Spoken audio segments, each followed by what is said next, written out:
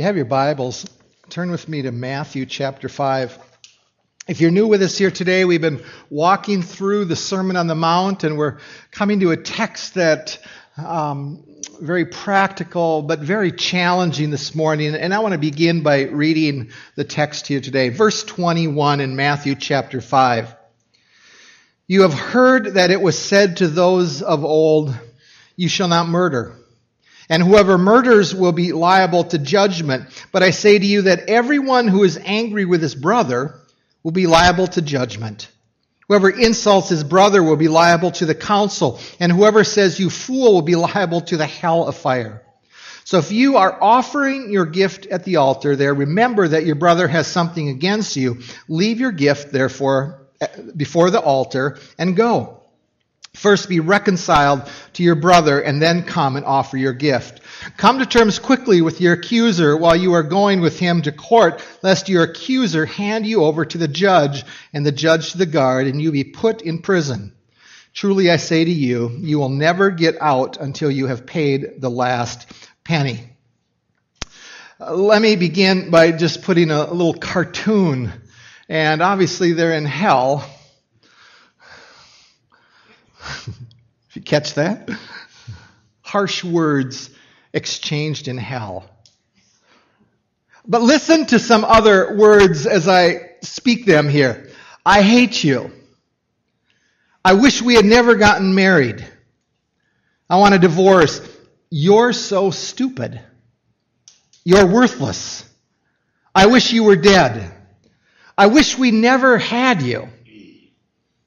I wish you weren't my parents. You ever heard any of those statements, or maybe even uttered some? See, if we're completely honest, there have been times where words just flow out of our mouths that we know are hurtful. But even then, at those moments, the flesh rises up, and what springs forth is justification. And what flows actually out of our lips there then is phrases like this: "You're the one that really made me angry." Or, "I just lost my temper." Or maybe this one: "I really didn't mean it." Or how about this one? Maybe this is the most lame one: "I was just joking." We've done that. See, those words are an attempt to minimize the insults and try to avoid some things. This sermon that we've been walking through, he is inviting the people of that day, his disciples, and us here today toward a type of righteousness that is so different than what the flesh and what the world displays. This text today, he's inviting us and he's desiring to work with us in our motives, in our emotions, and our relationships.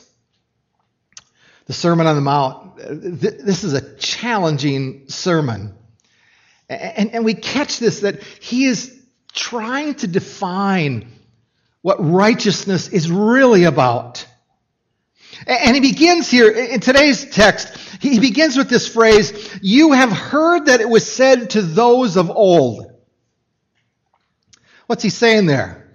Remember the old ways in which you were taught? And then Jesus begins to challenge them and their definition of what righteousness was all about.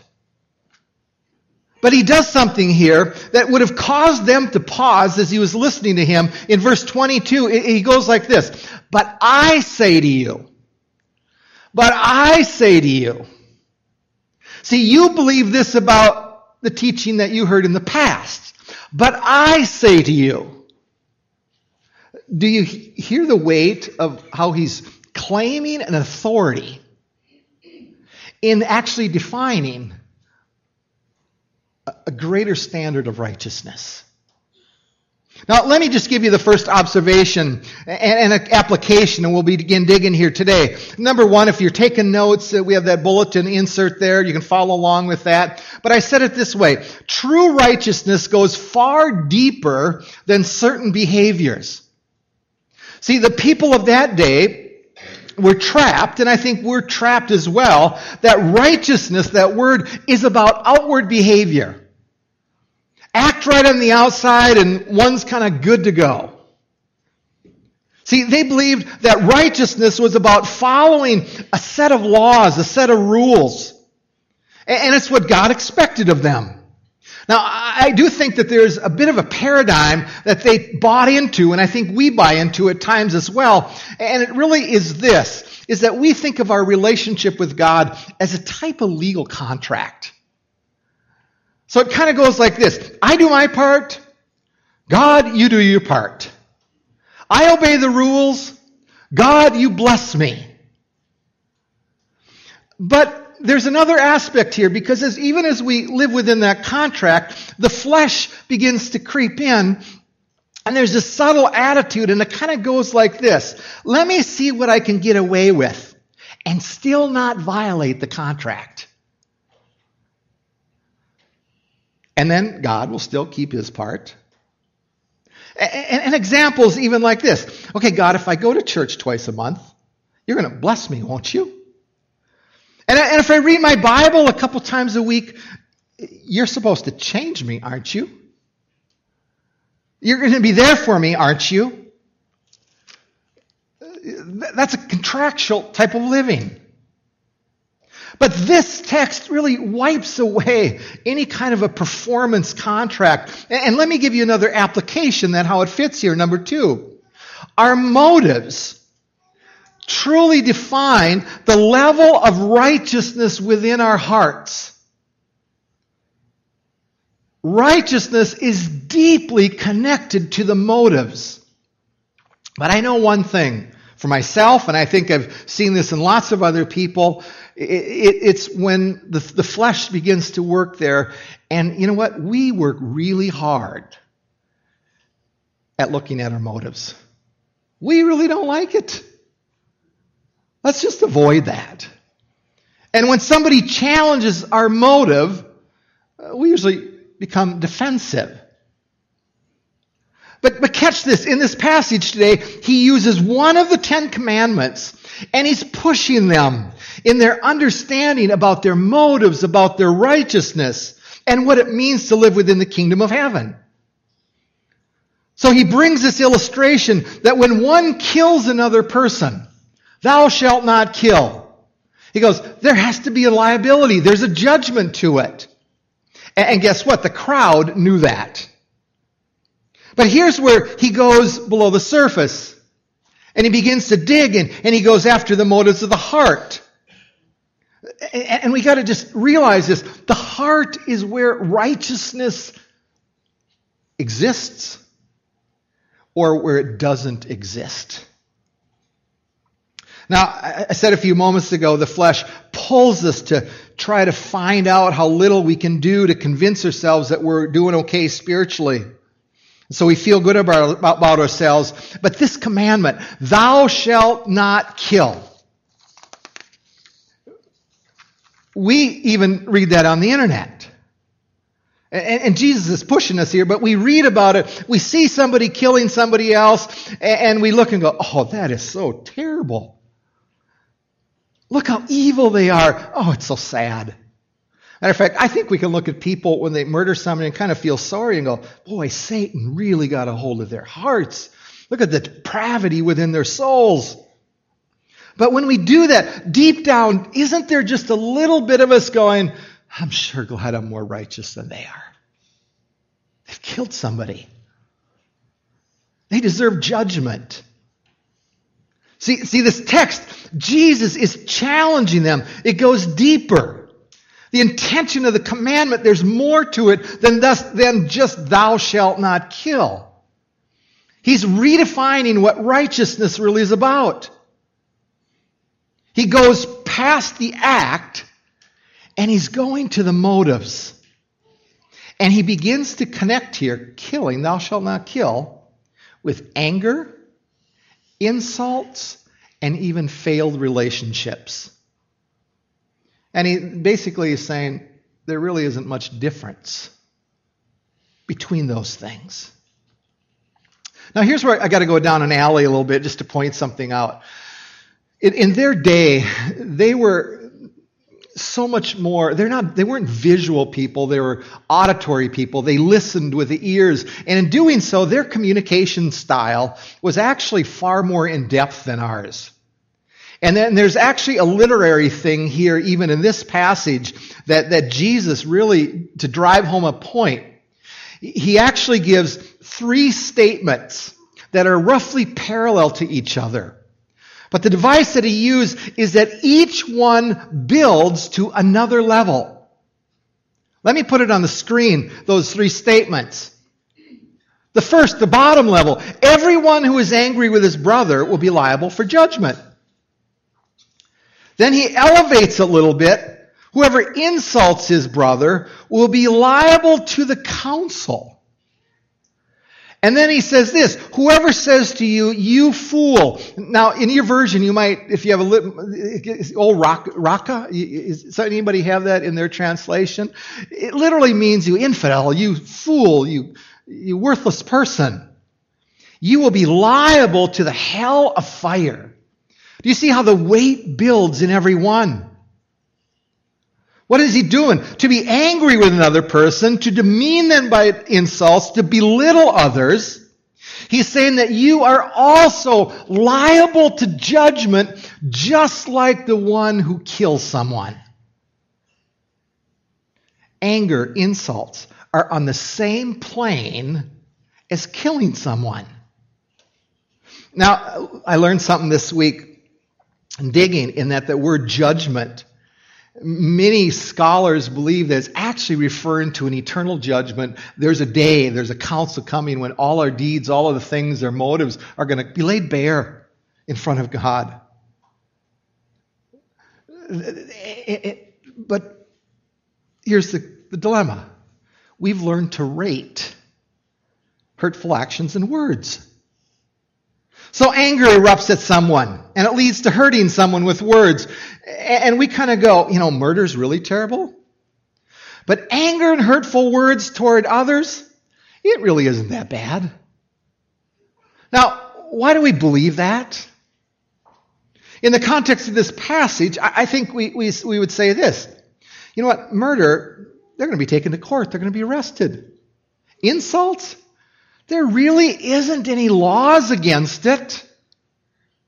I'm not going to get arrested if I insult my wife or insult somebody else.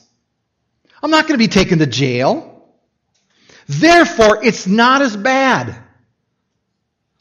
See, we think just because we don't have judgment here, we go, there's really not an issue.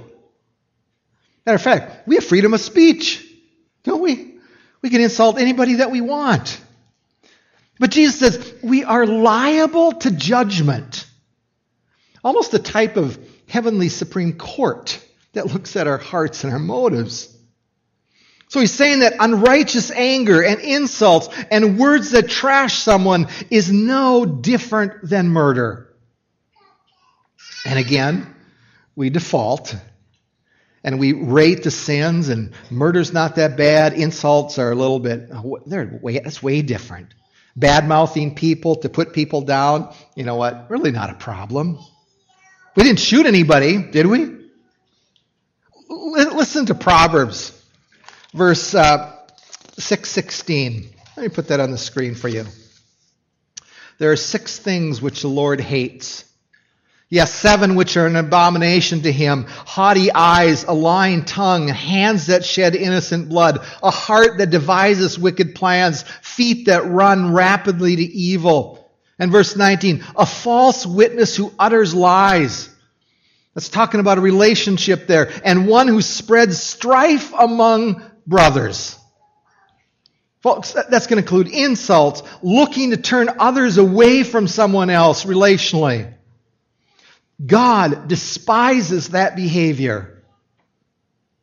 See, Jesus here, he is pushing these people and his disciples to consider the truth that even the seeds of killing, there's more to it than that. Even in murder, it starts way before that. It starts with claiming the right to hate someone, to show anger at someone, to view that other person as worthless and not deserving of life. But see, even anger, where he addresses here, the anger of emotion that he speaks toward, you realize it can reside in the heart for years. And it can be buried deeply, and then it doesn't always just explode out. It can just, like some little steam, I was cooking some corn yesterday, and the top had a little hole, and the steam just comes out a little bit at a time. There's pressure there. And the anger is within. Counselors working with people all the time, they pick up the clues, and they're thinking in their minds right away, where did the anger come from? I had a guy came into the office years ago. The pastor that was meeting with him was right across the way, and the door was open. And he began to describe he was really concerned about his son, who was exhibiting signs of anger. And this dad started going, and he, I just don't know what's happening to my son, and he's always so angry. He was just elevating, and I was just sitting there kind of chuckling. It was like, boy, this guy does not know how angry he is. But you catch this. See, anger resides in people for a long time. And I would say this, if you know deep within you that there's anger issues there, it starts by owning it and stop blaming others for it. It's your heart. That's where it starts. But there's a nuance to this text I got to point out, because the phrase, everyone who is angry with his brother. Now that word brother is not biological brother. It's a wide meaning. So it would include anybody that we associate and know. And in that day, any Israelite would have been their brother. So it's not that, so you recognize it's a wide understanding of who we have to deal with this stuff with. But there's some point I want to point out to you. On your notes, I said it this way. The sins within our hearts are most often directed at people we know. See, that's where words and those anger and insults, most of the time, there's road rage where you look at the driver next, and just go, you blast them, people blast them. But I'm convinced it has more to do with the relationships of people that we know. This text is profoundly about relationships. Even with killing, I looked up to go, how many people know each other that they kill? And the vast majority, they know them. They're in relationship with them. Some kind of a relationship. But folks, this text today, really at the heart, is about relationships. And oftentimes ugliness starts when one is offended, when angry words are spoken, insults are given, and then offense is taken, and then retaliation and getting justice and getting even, and that becomes the name of the game. I remember a marriage years ago. I remember a long time ago. A couple came in, and they'd been married for about 8 years or so. And in a good way, the dam broke. She was really seething. You could just sense it. And in her anger, she finally admitted to me, trying to probe of where did the anger come from. And there was an incident on a boat, and they were fishing. Okay? And it took place, and she had held on to it all this time. And the incident took place on the honeymoon. For 8 years, she held on to it. See, the resentment toward another takes hold. But it's within the heart. And why does it stay there? It says, it really goes back again to Genesis 3, where you claim the right to play God, claiming that it's okay. I'm not murdering them, but it's okay that I can be bitter or I can direct insults at another. And then the justification kicks in. At least it's not murder. It's not physical harm. And so therefore, we say character assassination. It's okay. It's not like murder. It's okay to call somebody a fool as long as we don't cross the line of violence and murder. You see the tension in this text, what he's doing to us. But there's another aspect of righteousness that he's challenging his audience with. Number 3 for your notes. Righteousness within the kingdom works toward reconciled relationships. And Jesus goes on to make 3 statements, and it's followed up by these 2 exhortations to repair the relational world. And he gives 2 illustrations into what righteousness, or how he's inviting people toward a righteousness that is so different. Look at the first one in verse 23. It says this, if you sow, connecting back to the previous, if you are offering your gift at the altar, there remember that your brother has something against you. Leave your gift there before the altar and go. First be reconciled to your brother, and then come and offer your gift. Now let me give you the application, or maybe the implication is a better word. Number 4 there for your notes. Our ability to worship is impacted by broken relationships. Folks, this is a hard one for us to swallow. It connects worshiping with God and our horizontal relationships. Now here's where I got to point out. Notice the direction of the offense here. If somebody has something against you, it doesn't say if you have a problem with somebody else and you come to giving a gift for worship. See, that's not what it's saying. And I think deep down when we do that, if we're bitter towards somebody else and we're holding a grudge, I think the Holy Spirit just kind of says, Ken, you know you need to repair that. But this one is different. If somebody has something against you, and here's the challenge. I suspect, I had having a conversation about this with somebody yesterday. I suspect that we know of people that have something against us. And sometimes we don't even know who they are. Somebody one time came and said, Ken, this person's upset with you. And they go, well, I said, what for? I don't know. So I went and talked to them. And it was really weird. I was walking down a hall and didn't say hi. I was help absorbed. And she was angry with me. So we met and talked about it, got it figured out. But you catch this. If you sense somebody is angry at you, you're not bitter at them.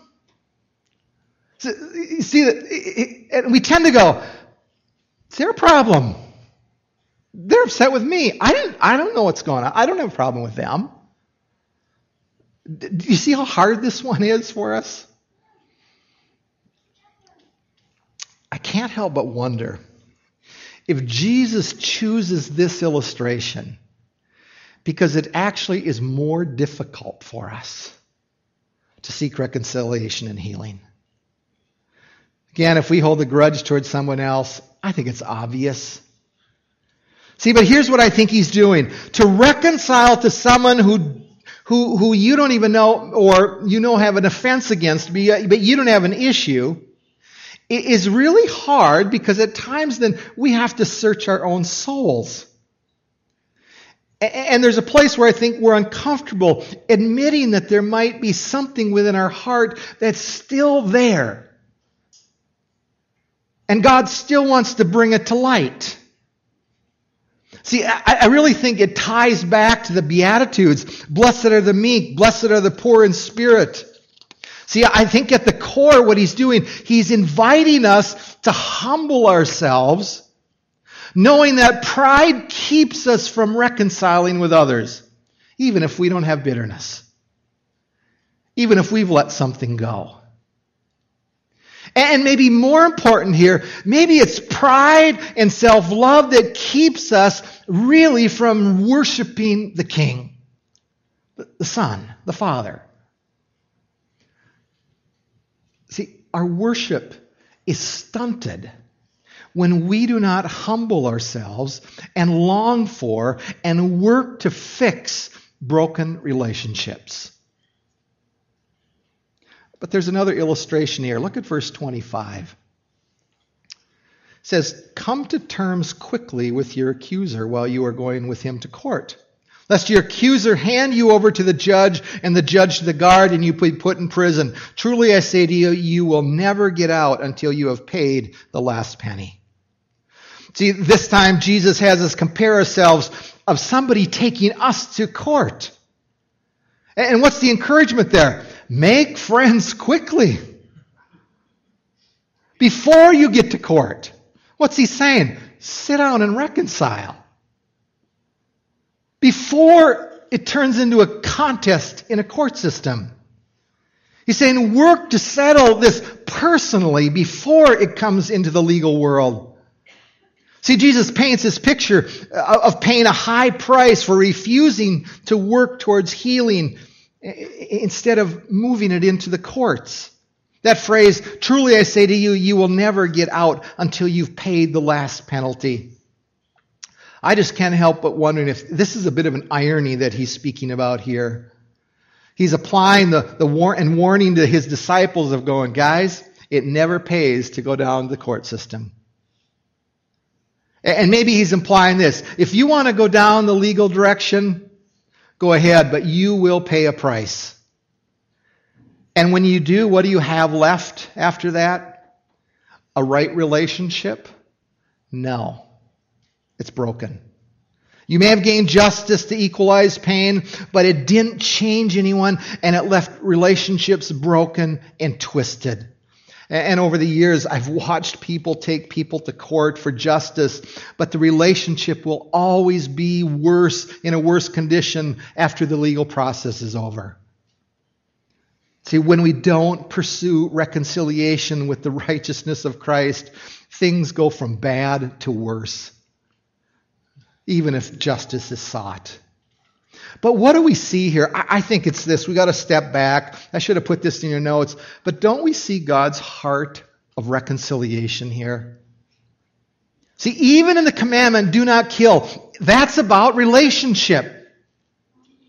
But he expands it to angry words, thoughtless words, lawsuits, the death of relationships. And those are the opposite of what righteousness is all about. So the righteousness of Christ is not about ignoring those things. We are not to be letting relationship go, just push it under the rug. Righteousness is about dealing with hard issues of anger, insults, words that hurt, destroy, all in the context of relationship. And in the Beatitudes, Jesus spoke of hungering and thirst for righteousness, of being poor in spirit, meek.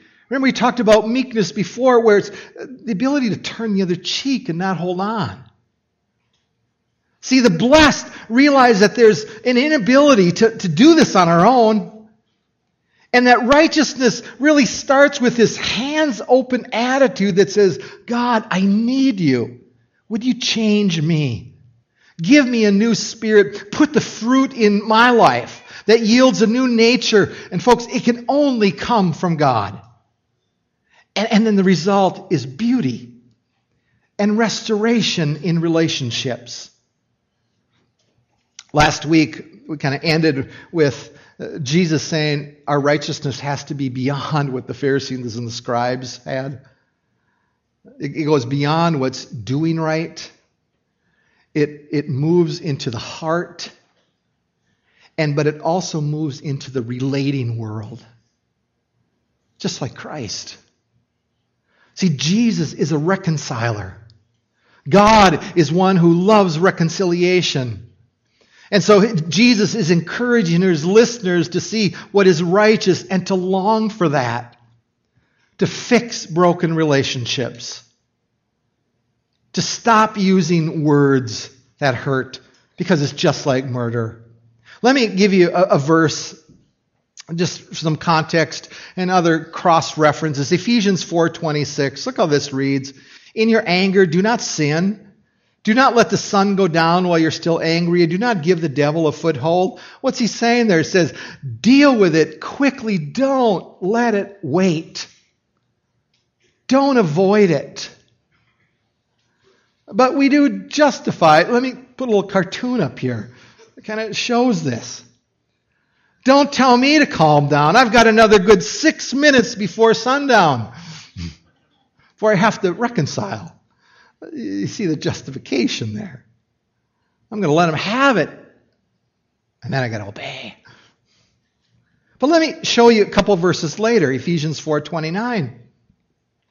Do not let any unwholesome talk come out of your mouths, but only what is helpful for building up according to their needs, that it may benefit those who listen. Do not grieve the Holy Spirit of God, which whom you were sealed for the day of redemption. Get rid of all bitterness, rage, anger, brawling, and slander, along with every form of malice.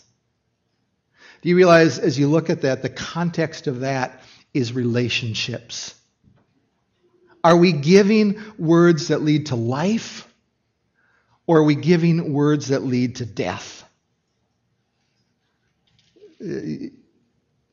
Are we reconciling when we give those death words?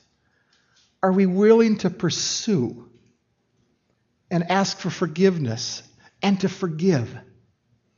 See, God's heart is that we would reconcile. That's living within the kingdom of heaven. But let me end with one more verse, James 1:19 and 20, very pointed. My dear brothers, take note of this. Everyone should be quick to listen.